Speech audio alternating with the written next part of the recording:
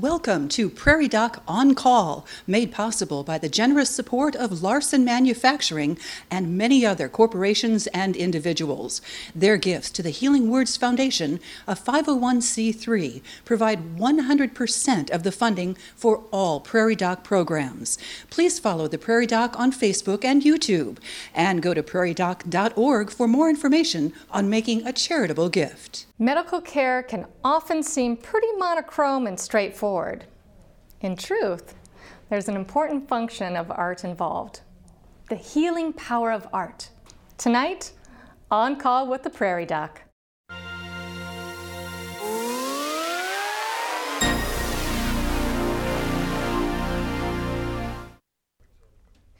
Good evening and welcome to On Call with Prairie Doc. The question, does creative activity affect our physical well-being, is our topic tonight, and it should make for an interesting discussion. But first, a look at this week's Prairie Doc quiz question. According to a 2017 Mayo Clinic study of aging, it was found that in people over age 65, crafting lowered the risk of new onset mild cognitive impairment by what percent? Again, in people over 65, crafting lowered the risk of new onset mild cognitive impairment by what percent? We will have the answer at the end of tonight's program. Joining us tonight in the studio is Dr. Tina Melanson, an author and nephrologist with Prairie Lakes Health System in Watertown, South Dakota. And joining us remotely from Charlotte, North Carolina is Dr. Kimmery Martin with Antrim Health. She is also an author, so welcome. Thank you for having me. Yes, I'm so glad to have both of you ladies here. So, Dr. Martin, we'll start with you. Tell us a little bit about your background and your writing and how being a doctor and an author have kind of joined forces. Yeah, thank you, Jill. I feel incredibly lucky to have had two really great career passions in my life. And one obviously is the practice of medicine, but the other is writing novels, which I sort of fell into by accident about 5 years ago. I have always been a huge reader and decided to try to do the thing that has given me so much joy throughout my life, and I wrote a book. And it's kind of a long story from there, but in my day job, I am an emergency medicine doctor. Excellent. So, and I hear you have ties to South Dakota as well, which is always a good thing that we like on the show. Yeah, my father's family lives in Vermilion and Meckling, so hi guys. Excellent. We'll have to make sure that they watch the show, so exciting. All right, well, Dr. Melanson, tell us a little bit about you and how you got into writing. Yes, well, I'm actually from South Dakota originally, Watertown, and I was born and raised here. I was probably in 6th grade when I decided I wanted to be a doctor. Never on that agenda was wanting to write a book. I kind of fell into it as well by accident. Just had some reflections that I started writing down, and this was about 12 or 10 years ago, and it resulted in a book and some children's books. And now rather than doing the writing, now I'm doing the reading, and that's how the practice is carried on for me. Excellent. So, we're talking about writing and how art and all these kind of soft subjects are important on our health.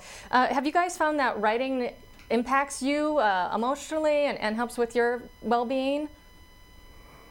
For me, yes. I think what happened for me is I started reflecting on, it was either an event or some emotions that I was having where I thought this would be interesting to share with other people, because am I the only person feeling this way? And I didn't want to write an autobiography. It just started as a fictional series or a book about being a woman in the field of medicine, and it took off from there. And for me, at the time, I think it really helped me express some of the frustrations I was having, and also relieve some stress at the same time. Yeah, definitely. So good. Anything to add on that, Dr. Martin? Yeah, I think that there's kind of an interesting overlap between medicine and literature. And, one of my colleagues once said something that stuck with me about it, which is that doctors have this immense privilege, a blessing really, of being able to see human life from our first breaths to our last. And, that's a whole lot of human drama. And a million stories. Every single physician can tell you stories that have had a huge impact on them. So I think there is this natural connection between the practice that we do and being able to relate that in some way through fiction or literature or nonfiction. Yes, definitely. And I think journaling is a very good thing that I always encourage my patients to do to help work through their feelings and work through their emotions.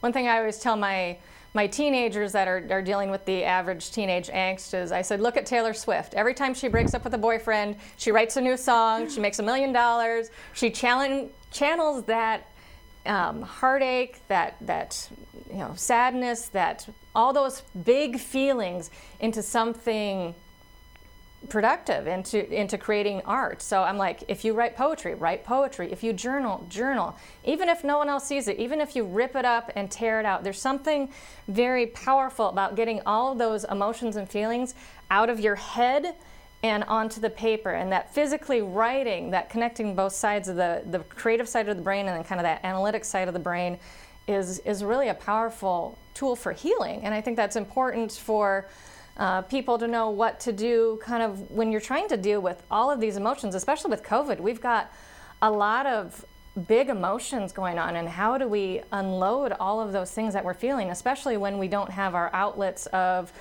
talking to a friend or sitting down with someone and having coffee like you normally would when you're dealing with this. So how can we use our art to connect? And I think that's an important thing to think about. It is. I think this is a very lonely time for a lot of people. And I think it's very important for people to share those experiences with each other. A lot of people, even when I've learned as a kidney specialist, patients who have chronic diseases, they feel very alone. They have not recognized that there are other people like them out in the community. And I think it's very important once your eyes are open to that, to sharing those experiences with other people and finding some relief in the fact that you're not alone. And especially in this time when people are so isolated from one another. Share a story, write it down, start a blog, send an email. Exactly. I think that's really great with all of that. And then there's all these communities that are being built, virtually through, Facebook or other communities where you can get in touch with other people who do the same things that you do. And I think that's another good, that's how I met Dr. Martin, was through a shared, community group for writers. So I think that's important that we use these resources available that technology has given us to connect with like-minded people. Exactly. So we're really lucky. Just imagine if we had been living through COVID in the 1980s, we wouldn't have food delivery and online groceries, and we wouldn't have these friendships that we have. I mean, I think it's so cool that you and I have gotten to connect from thousands of miles apart. Mm-hmm.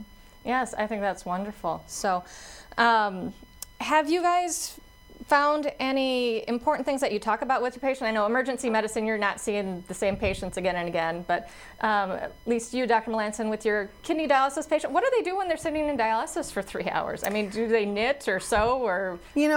We actually created an environment up there for them to do anything that they can do that's safe in the unit while being connected to the machine. Some people choose to rest. That's the only time that they get the opportunity to do that, if they've got caregiver burdens at home. We have plenty of patients who knit or sew. Sometimes it's just watching movies on television, crossword puzzles, word games, and plenty of people read. There's no question. I do have a cluster of patients, not necessarily in dialysis, that do journal, and I find that very helpful. Even if it's just journaling about what you did today and how did you feel after your dialysis treatment today versus on Monday, and what was the difference, and how can we apply that so that you feel good every day. I think it's very critical for people to realize that they have the power to control some of their care during a time when they feel like things are out of control. Yeah, and I think that is important, that idea that you have control of something that you have control over that you can move forward with. And art is a very primal way of controlling your environment. Exactly. So, excellent. So, and do you see any importance in having art in the hospital? I mean, having art in exam rooms, having art in the hallways. I know our hospital, when they remodeled, they spent a lot of money on pictures, and I think that's a great thing. Have you guys noticed a difference in environments, going from hospital to hospital? I mean, I've been in hundreds of different hospitals, and each one of them kind of has its own different feel based on how it's decorated and the environment it fills at. Do you feel that there's things you've seen with the environment and how that affects how people are feeling and their health? Yeah, I do. This might be giving my age away a little bit, but during the course of my career, I think hospitals have gone from being very utilitarian to actually kind of fostering a more holistic sense of the patient as a person, and art definitely contributes to that. Absolutely. I think removing the clinical sterile feeling of the situation that they're in, and I imagine with Dr. Martin as well, you're seeing patients not necessarily at their best because you're in the emergency room. People are scared, their families are scared, and there's something soothing about being in an environment that's not so toxic and sterile. Mm-hmm. Yep. So I have a friend who's an EMT that always talked about McKinnon because it's such a big, sprawling campus, and it's kind of built around this courtyard. And at the bottom of the courtyard, there's a statue of Jesus with his arms outstretched. And the EMT told me, if you can find Jesus, you can find your way home. And I thought, what a lovely metaphor for that, and using that art as a guidepost and a marker of where you're at and how to find your way when you're lost. That art can actually do that. It can point you home. Exactly. It could be something that connects all of us together and kind of brings down the equality for everybody. Yes, excellent. So we'll talk a little bit about training students and learning with art and drama. Did you guys have anything involving art or drama or the arts when you were going through school or with med school or residency at all? I hate to date myself as well, but I think we did models of things and not necessarily using art specifically. But when you're talking about Code Blue, protocols and guidelines, I think unfortunately it was very sterile, and I do believe that interfered with our ability as people to be compassionate. We've talked about this. You can't teach empathy. You either have it or you don't, and the same with compassion. And I think art is something that can bring that together, and I think it's probably better because it's very important with these students going forward that their training embraces some of that. Mm-hmm. Yeah, I agree with Dr. Melanson. We did not have that sort of training when I was in medical school, and now I give a number of talks at medical schools and nursing schools and panels around the country. And they're actually getting such a different kind of training than I did. Some medical schools are even embracing this concept of narrative medicine, where you actually have the patients do some kind of journaling or reflection, something that fosters their creativity and their self-reflection. And I wholeheartedly agree with this concept that art can make you more empathetic. And obviously I'm partial to books, but every time you pick up a work of fiction, for example, you are seeing the world through the eyes of another human being. So reading not only makes you more knowledgeable, it does make you more empathetic. And I think it's great that medical schools are trying to embrace that. Yes, I think there has been a big shift in how we're training our med students, and I think for the better, because we are trying to bring out those skills about how you treat people, how you empathize, how you understand that. It's not just drill in all the facts that you can memorize, it's how do you interact with a patient? How do you sit by someone who's dying? How do you talk to a family and tell them, I'm sorry, we're doing everything we can, but things aren't getting better? And what are our goals here? How do we go forward in a way that is humane and acknowledges someone's dignity and celebrates their life and eliminates suffering as much as possible? So, that is a very good thing. And I know in med school, they started a little bit with my class with that, where we would have actors come in and actually pretend to be family members and pretend to be a patient and then critique us on how we spoke to them and said, oh my gosh, when you said that, that sounded very condescending, or, that sounded very rude, or this is what I heard. All I heard was medical jargon. I didn't understand a thing you said.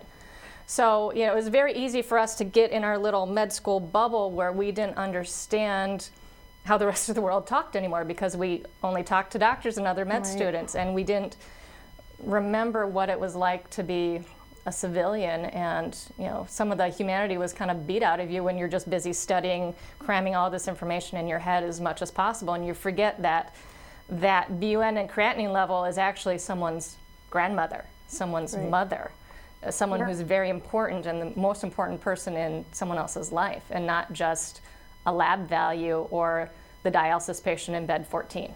Exactly. I think Dr. Martin makes a very good point. I don't recall how many times I would say to my colleagues, they just can't teach this in medical school. But the bottom line is we need to do better. And there's got to be a way to do it. And that sort of narrative teaching, I think, is a very good way to accomplish that. The feedback that you get from the actor on that part. Because as you mentioned, we are trained, that part of medical training in med school is so intense that you lose the touchy-feely side of medicine. And that's what most of us were drawn into in the first place. We wanted that touchy-feely side. We wanted that connection with patients. And then we kind of got sidetracked with the science. Right. So, and communication is an art in and of itself, right? True. Think of all the conversations you've had with patients where you missed some verbal cue or some nonverbal cue, and therefore missed some really important element of their history. And so that all these narrative role playings and things like that do help you communicate better with your patients. And therefore, I think it makes you a better physician. Yes, excellent. So, X-ray art has become the new thing for patients and doctors to indulge in. Prairie Doc reporter Tori Berndt spoke with Dr. Susan Somerton, who is at first just wanted to make an alphabet out of X-rays, and then it turned into something bigger. So just to take the leap from having had that poster and then collecting the letters, how I actually started making the art officially was one of the radiology organizations called the Radiologic Society of North America several years ago had a contest for radiologists. It was their 100th anniversary of the meeting, and they asked for radiologists to take part in a contest of submitting one of three categories: your most interesting X-ray case, your most unusual case, or a piece of radiology art. So that made me stop and think maybe I had all the letters of the alphabet, because I had not yet made my poster. I'd been collecting letters and such for about 15 to 20 years. So I looked at my collection that I'd kept in a teaching file, like hidden on a computer, and for the first time in that moment, pulled it together to see what I had, and I had all the letters of the alphabet. So for that contest, I decided to make my first piece of radiology alphabet art, and I spelled out their slogan, RSNA 100, A Century of Transforming Medicine. And I submitted it, and I didn't win by popular vote, but that organization, the RSNA, chose it for honorable mention, and it was displayed in Chicago in a big Centennial Pavilion. So what was amazing to me is my first piece of art using these images was acknowledged in an international meeting. So once I did that, people I knew started asking if I could write their name or make pieces for their children or make pieces for teachers. I learned the demand for this art was instantly there without even putting it out there more officially. So once that started happening and more people saw it, I started making my own pieces that I felt inspired to make. And then because of the interest, I started bringing it out there to medical shows and art shows, and would also share it with patients, but basically anybody who saw it, interestingly connected right away to it, because all of the art comes from inside of our bodies and we all have the same anatomy. So like if I bend my elbow, you'll see the letter L on it. And if you bend your elbow on an X-ray, you'll see the letter L in you. So instantly everybody was connecting. With patients, what I found is when I have the art in the area, it's an interesting conversation piece. With children, it kind of draws them in, and I've learned that it helps alleviate some fear of imaging studies, because we're all afraid in some ways to have that X-ray or CAT scan. What's it going to show? What are my insides? You know, it's kind of a forbidden space. And so if I can kind of bring it out there and show people, this isn't scary, this is nothing to be afraid of, and it's actually kind of pretty, and it's miraculous that our bodies look like they do and that we all have the same one, and I can actually make art from the hidden parts of people's bodies.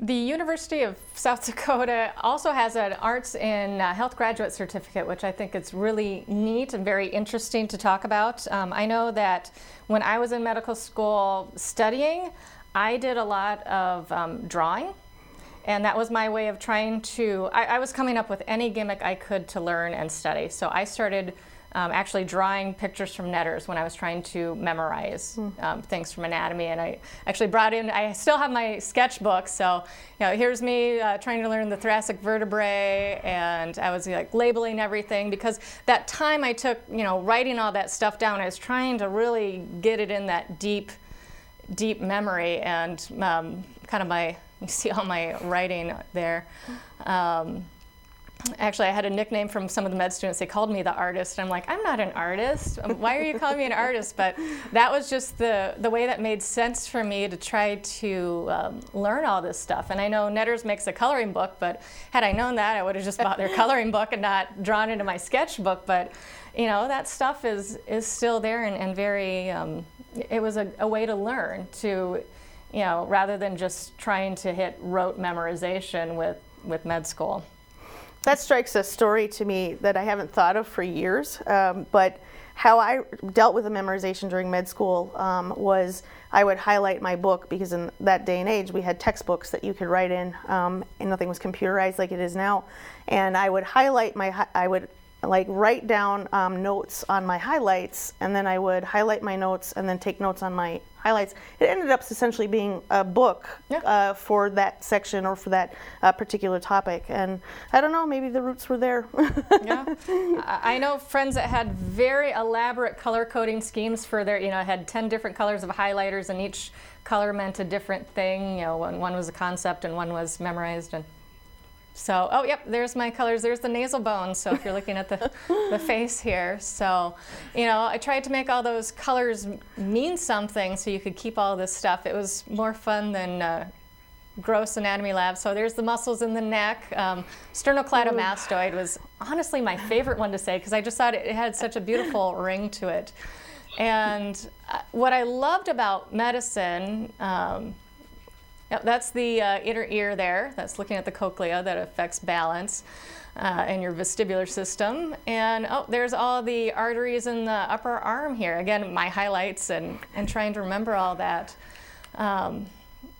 But it was just a beautiful thing. And actually, I got to the point where I was buying cheap eye makeup, eyeliner, of all these, Wet n Wild, all the crazy colors, the fuchsia and the red. And for anatomy, I was literally drawing out the things on my own leg and my arm and trying to label them. And again, trying to find anything that would work, that would keep my mind engaged while I was trying to remember all these stuff. Did you guys do anything, or am I just the weird one? I feel inept. Well, I don't think my anatomy score was stellar, so I don't know if it was really efficient or if I was just having fun while studying. So, I don't know. Kimmery, did you do anything unique or different with studying involving art? Or? Not involving art. For some reason, I just had this terrible flashback to being in the OR and my chief resident showing me this huge purple thing that I misidentified as the spleen. Oh. When it was not even close to the spleen. This is a story that no one's going to find funny except for other doctors. Yeah. You guys remember being in the OR as a medical student? Yeah, I remember being in the OR as a medical student, and Dr. Thamert asked me what lobe of the liver this was, and I'm like, the left? And he's like, there is no left lobe of the liver. No left. I was like, well, it's on the left side. And he's like, no, go back and study. So, I think the point there is that everybody responds differently to different things. Some people are visual people, some people are hearing people, and then some people are just doers. And I think art would apply to any part of those concepts. And so you were an artist at that point as well. Didn't even realize it. Didn't even realize it. That whole tactile, way of getting for learning. So again, I would say probably one of my biggest regrets on the art front is that I didn't take notes during medical school about my own experiences. I wish I had kept a journal. I did keep one during residency, and it turned out to be invaluable later, not only for my writing fiction, but just crystallizing those memories. You think you will remember things forever, and you so don't. Did you guys journal at all during residency? I did not, and it is a big regret of mine as well. Reason being is that I have a couple of children right now who are one who's actively applying and one who's looking forward to med school, and I'm basing my recommendations and advice for them based on what I can remember and what affected me at the time. But if I would have been good about journaling, there might have been something that would have been very critically important that I'm forgetting, that I took for granted, but maybe that would have affected them in a different way. I think people don't understand or appreciate the importance of what may be mundane day to day for you is not for me, and is very important, even as far as finding hope on a day-to-day basis for people who have chronic, illnesses and such. To realize that somebody else is in the same boat as me, and I'm not alone. Yeah. So I did a lot of journaling during medical school. Residency, I didn't have time to journal. But one thing that I have tried with my children is there's a journaling technique called 3 Good Things. So it's literally a bullet journal. You write down 3 good things that happened that day, and that's it. So you're ending your day with gratitude. It helps. There have been studies on this, and it shows people sleep better, their stress levels better, cortisol levels go down, just by writing 3 good things and having that expression of gratitude. And with my kids, it's we had to turn it into 4 good things because my daughter is very sneaky. And she always would say, right now is a good thing. Well, yes, it is a good thing that we're connecting and we're talking, but you're cheating. You can't say right now every day for a week. Tell me, 3 other things that happened that were good today. And it was just interesting. I connected with my children more than I ever thought, because what's important to them, what I thought would be important and big things to them that day weren't.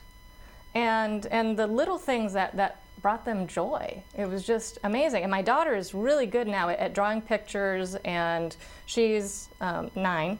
And she'll write letters to me, and she's loving practicing her cursive, and she's drawing things. And my office is covered in her artwork, and I love it because she is expressing that, and that trying to get them in that mindset of gratitude has been very helpful for dealing with stress, anxiety, depression, just dealing with everything that's going on right now. So I think I think journaling is wonderful, and that is a big part of the arts.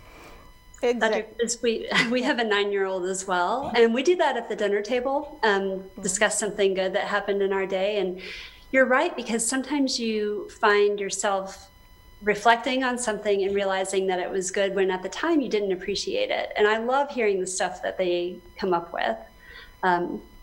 For instance, today, this is not necessarily something we talked about at dinner, but my 9-year-old thought that I was going to be on a show tonight called On Call with the Prairie Dog. Right. We had a very confusing conversation in which she was like, well, how are you going to talk to it? And I was like, over the computer. She's like, but how will you know what it's saying? So to me, that was a really good thing that happened today. Okay. All right. We may have to change the name of the show. I'm liking the Prairie Dog. That sounds very very intriguing. Funny, actually. I think also these are tough times, and it's a very positive attitude to. Let's talk about 3 good things. Let's find, we can find 3 good things no matter what happened to me today. Today is the worst day. Everything went wrong, starting from I forgot to put my coffee cup underneath the Keurig. And it's very easy to be negative at times like this. And I think journaling and having conversations like this, and then escaping by reading books to kind of help us get through these very, very difficult times. And I think people don't understand and appreciate necessarily that the answer to your problems can be right in front of you, and sometimes that's hard to see. Mm-hmm. Yeah, I knew my husband truly loved me when we had been married for a year. I was on an ICU rotation. It was really hard. I came home exhausted, and there in the living room was a piano. And I broke down crying, and I'm like, you got me a piano? Because I had been talking about how much I missed playing. I started taking piano lessons when I was in 2nd grade all the way through senior year of high school. And that was a really important way for me to decompress, deal with stress. And I missed that. I missed that art. And obviously my parents were not going to ship me out to their piano for me to have out in Wisconsin. So he went out and he bought a digital piano. So it wasn't, a big real one, but what our budget could afford as a resident. And, still have it to this day. And I love watching my children, playing on that. And that music is something that, again, transports people back. And I think about it every time I go to the nursing home. I have some patients who in the past would be the organist or the pianist for their church. And they'll go out to the day room and they'll play. And they'll play these old hymns, and there'll be people that'll start singing along with them, because that is, people that won't talk, they're otherwise nonverbal, but they can sing a hymn, because that is something that speaks to a deep, deep part of who they are. And it's amazing how I've seen that with people with dementia. I've seen that with people with Parkinson's. They can't walk, but they can dance. So you put on some music and they can dance. And I know some physical therapists that actually do therapy with, let's put on music and teach them how to dance so they can get that fluidity and keep their strength up. It's amazing. Have you guys seen that or had any experience with that as well? I know I'm probably, again, ER doctors don't go to the nursing home very often. Nursing home comes to us. Yes, exactly. I think that's critical. You pointed out, like when your children play on the piano that you played on, or when patients can come out and sing hymns. It's the thing that connects us. And during these times when we find it may be difficult to agree, or find it problematic to disagree, but still be friends, art is the thing that can connect us. Whether it's the piano, whether it's singing a hymn, going to a movie together, having a discussion about a cookbook recipe. Any of those things. All those connections. I mean, it's just really, really important. So excellent. Well, the University of South Dakota does offer an Arts and Health Graduate Certificate. So Prairie Doc reporter Carter Schmidt spoke with the adjunct professor Allison Meyer about their program and the importance of arts in health. We believe that art is integral to our human health. That it's not just important, but it's an integral part of our humanity. When we talk about arts and healthcare as humanizing the healthcare experience, reminding us that we are humans at our core. Arts and health as a field is multidisciplinary, so not just the visual arts, but dance, music, performing arts, poetry, and literature, incorporated into healthcare and public health settings and in diverse contexts. Research is showing that the arts and creativity can help prevent disease. So there's research out of the UK using cohort data that shows that just attending museums or cultural experiences can reduce the incidence of depression or dementia later in life. We know that it's integral to our education as we grow up and learn. And more we're learning about how integral it is just to our overall wellness. So the arts offer a mode of communication aside from just verbal communication. Another mode of expression that helps us emote, helps us express our feelings other than just being able to describe them. It helps us connect with each other. We know that doctors who go through visual arts training can communicate more effectively with their patients. They have higher levels of empathy with their patients and even better observational and diagnostic skills. And it can calm patients down. So when we think about music in emergency settings, calming music for children, different visual art displays for children can help calm them as they wait and as they're receiving treatment. It can reduce the incidence of needing pain and anti-anxiety medication. We know the arts are so valuable to our human experience. And they're really valuable within the healthcare context, both for medical professionals, patients, their families, and the communities that surround our healthcare facilities. I would just encourage anyone who's interested at USD to look deeper into these courses, because it really offers a chance to get to know people across different disciplines and to really broaden your horizons and open your eyes to a kind of interdisciplinary creativity.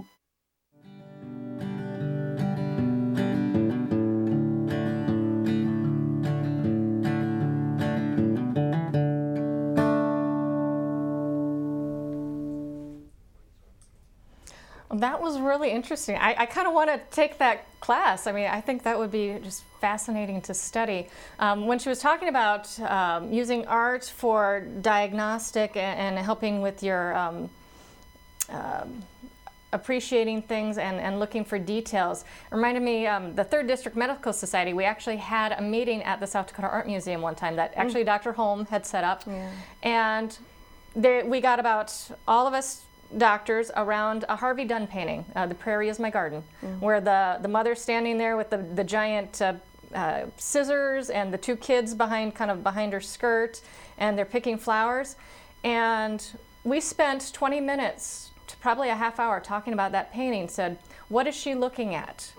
Where is she at? What's going on? Tell me about the weather. You know, is she concerned? Why is she concerned? Where is her husband? You know, what's going on with the children? Is she trying to keep them? So we had this beautiful dialogue trying to write the story behind what's going on in this painting by looking for little clues. And like, okay, look how she's gripping that scissors. You know, there's tension in her hand. She's obviously nervous about something. The boy's kind of hiding behind her skirt, clutching it. What is he scared of? The girl seems completely oblivious and is happy picking flowers. You know, is she trying to keep them calm? You know, how far away are they from the house? So it was a really neat looking into trying to pick up those little details. Again, with seeing a patient in the ER, I know a lot of times, you know, if you have someone that's been in an accident that can't talk to you or tell you what's going on, I mean, you've got to look for those nonverbal cues, or even in a person that you're talking. Sometimes, I know, nonverbal, you know, the raise of an eyebrow, the glance down,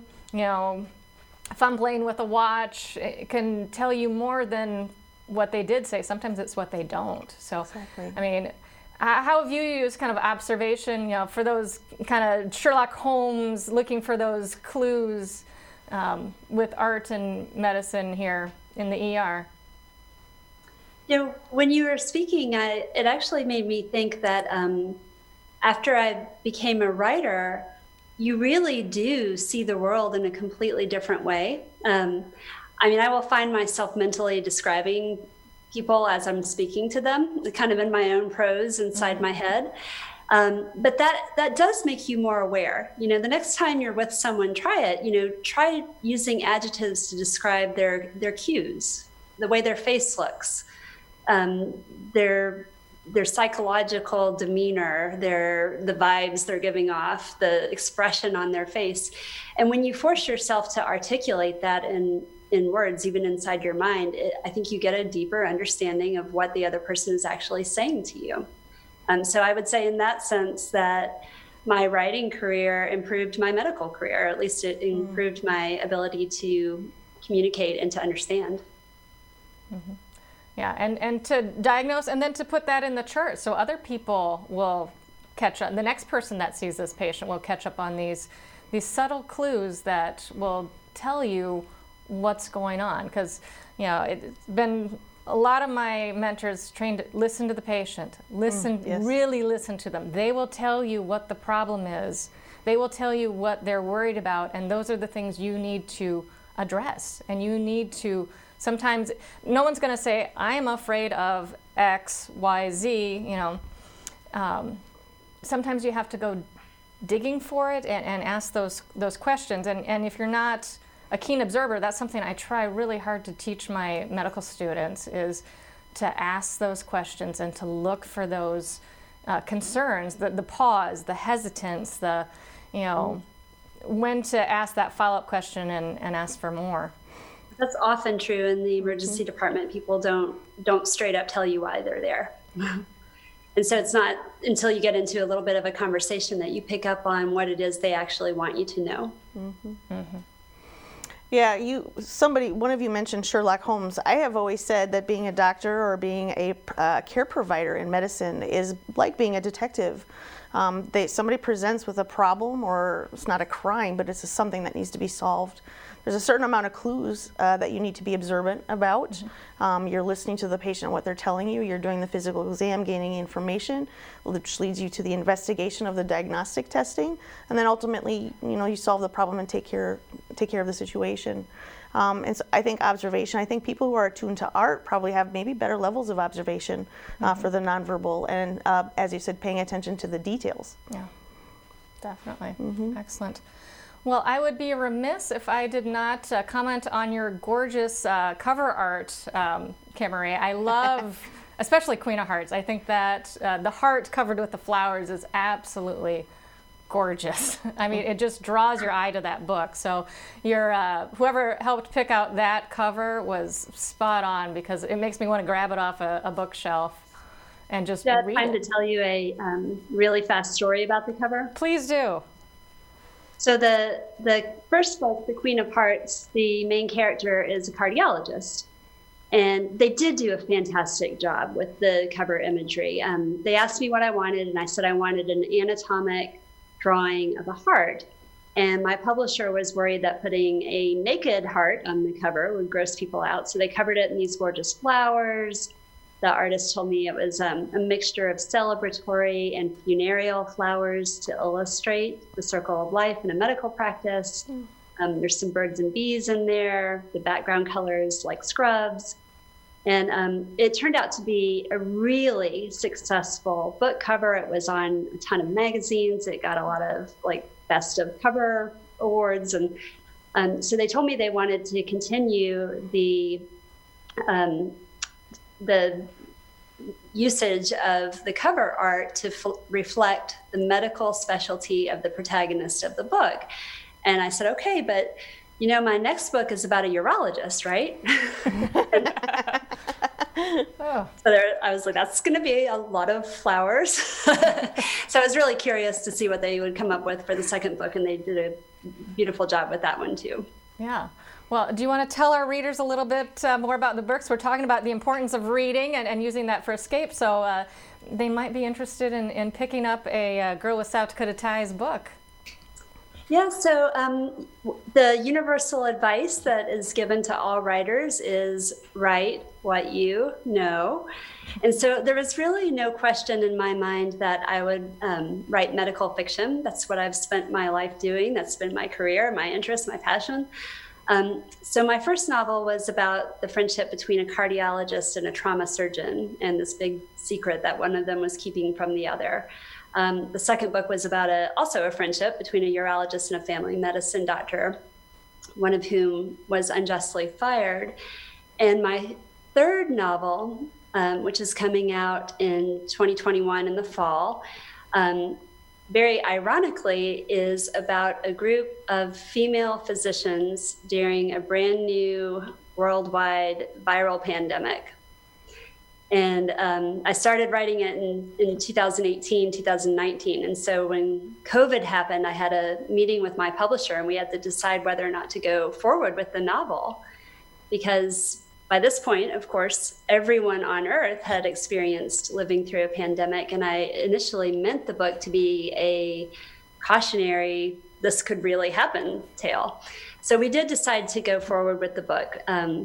The main character is an infectious disease doctor, and the publisher is sort of pitching it as a cross between Sophie's Choice and The Hot Zone. So she has access to one dose of an experimental antiviral medication, and both of her children become incredibly ill, and she has to select which child will receive the medication. Oh, now you're making me want to read it. I can't wait until that comes out. I want to know what your thoughts are on your fourth book, because I want to know what's coming ahead for us, please. Right, yeah. Well, I don't know. I'll stay away from alien invasions. Please, thank you. All right. Well, Dr. Molasses, tell us about you. You've have kind of two different genres. You've got children's books and I do.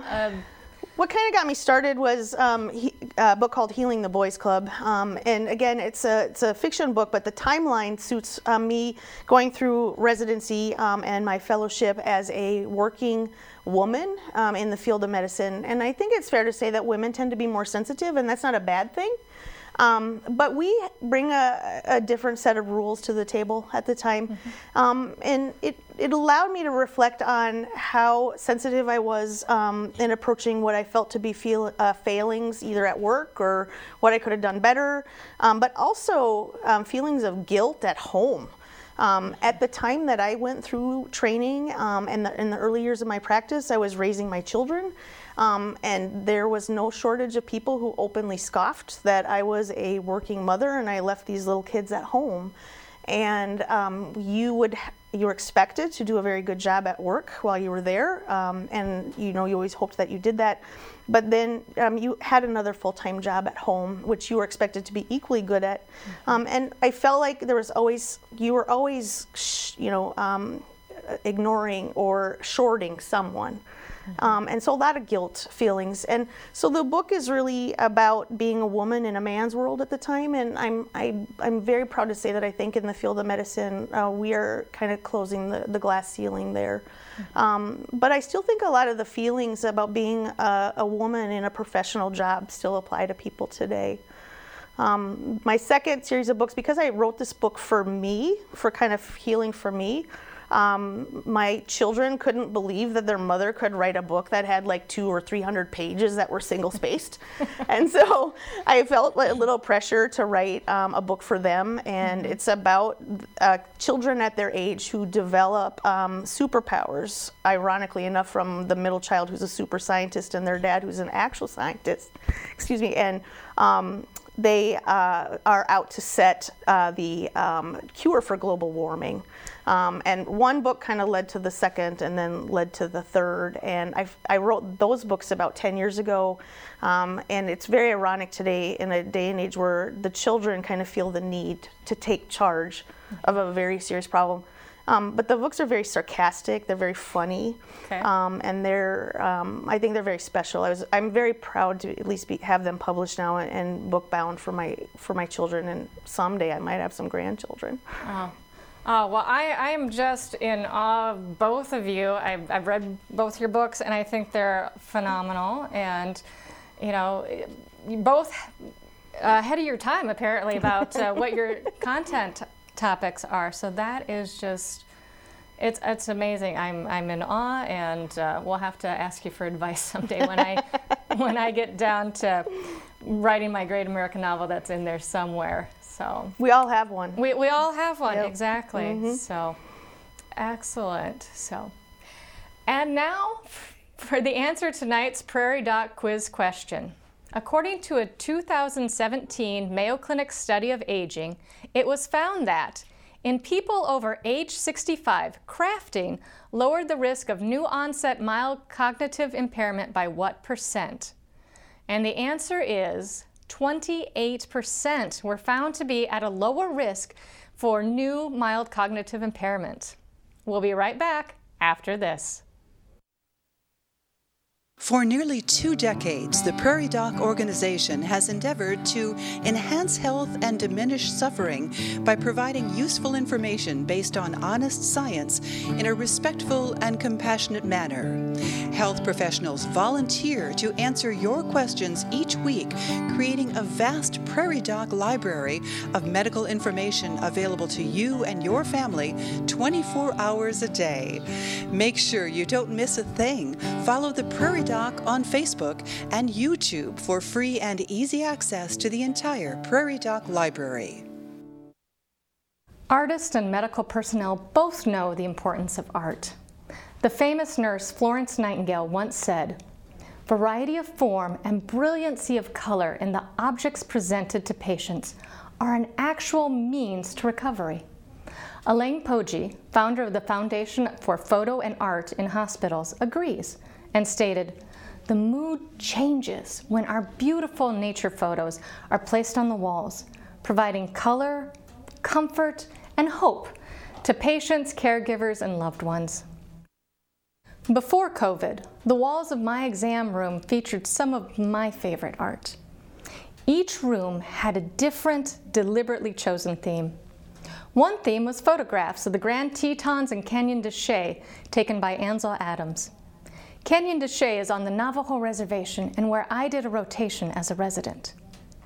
Another room was filled with an Asian mural and photographs of my time in South Korea when I was a student ambassador for SDSU at their sister school in Daejeon, South Korea. My third exam room had circus posters and pictures of Baraboo, Wisconsin, hometown of the Ringling Brothers, and the location where I did my residency training. The art helped break the ice with patients and allowed me to share a special part of myself and my life with them. It also provided my patients with something to look at while waiting for me to come into the room.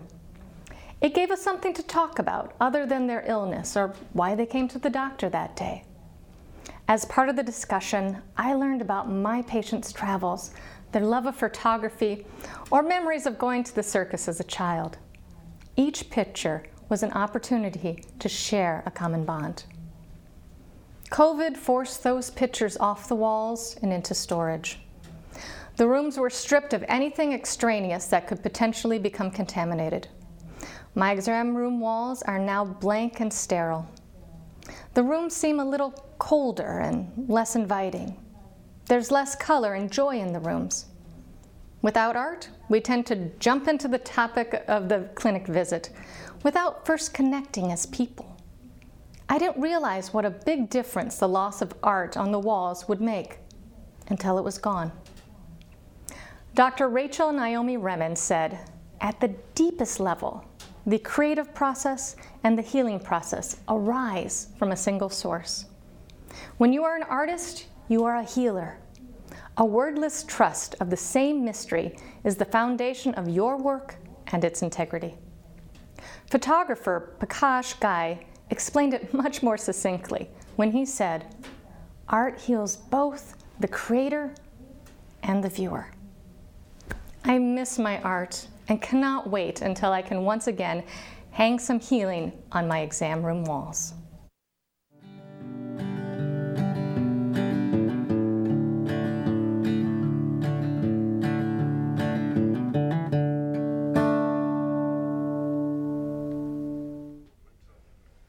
A big thank you to our guests tonight, Dr. Tina Melanson and Dr. Kimberly Martins. Thank you so much, both of you, for sharing your time and your expertise so we can discuss the art of medicine and art in medicine. It's really not that clear-cut, hard science and art. It's really a juxtaposition of both, and it's lovely to hear your stories, both your fiction and your experiences, to tell us about what's been going on.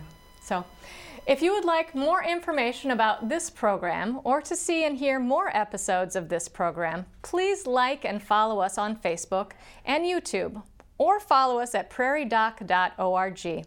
And be sure to look for the podcast of this program, Prairie Doc On Call, wherever you get your podcast.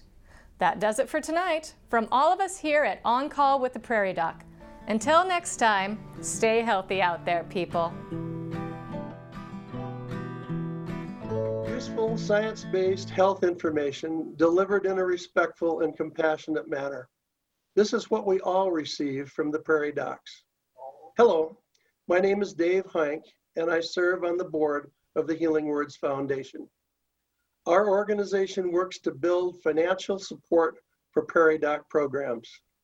We thank our 4 Prairie Docs and the many health providers who volunteer their time to answer our health questions.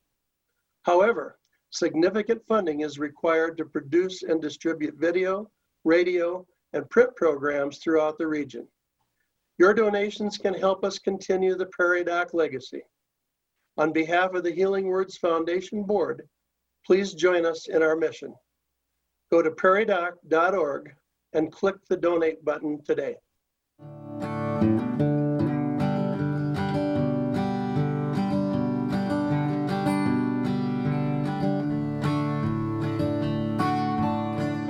Major funding for On Call with the Prairie Doc has been provided by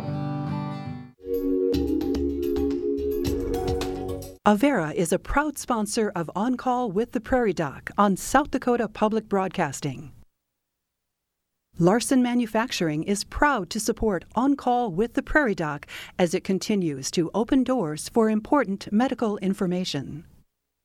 And with the ongoing support of these individuals and institutions, Brookings Health System, Ophthalmology Limited, South Dakota Academy of Family Physicians, Avera Heart Hospital, Fishback Financial Corporation, South Dakota Foundation for Medical Care, Dakota Allergy and Asthma, Vance Thompson Vision, Black Hills Medical Society, Brookings Madison Flandreau District Medical Society, Sioux Falls District Medical Society, Yankton District Medical Society, Aberdeen District Medical Society, Urology Specialists, Orthopedic Institute, Physicians Care Sanford Clinic Community Service Committee, Lake Ponset Sailing Academy, Aberdeen Asthma and Allergy, Dakota Bank, South Dakota American College of Physicians, and Swiftel Communications.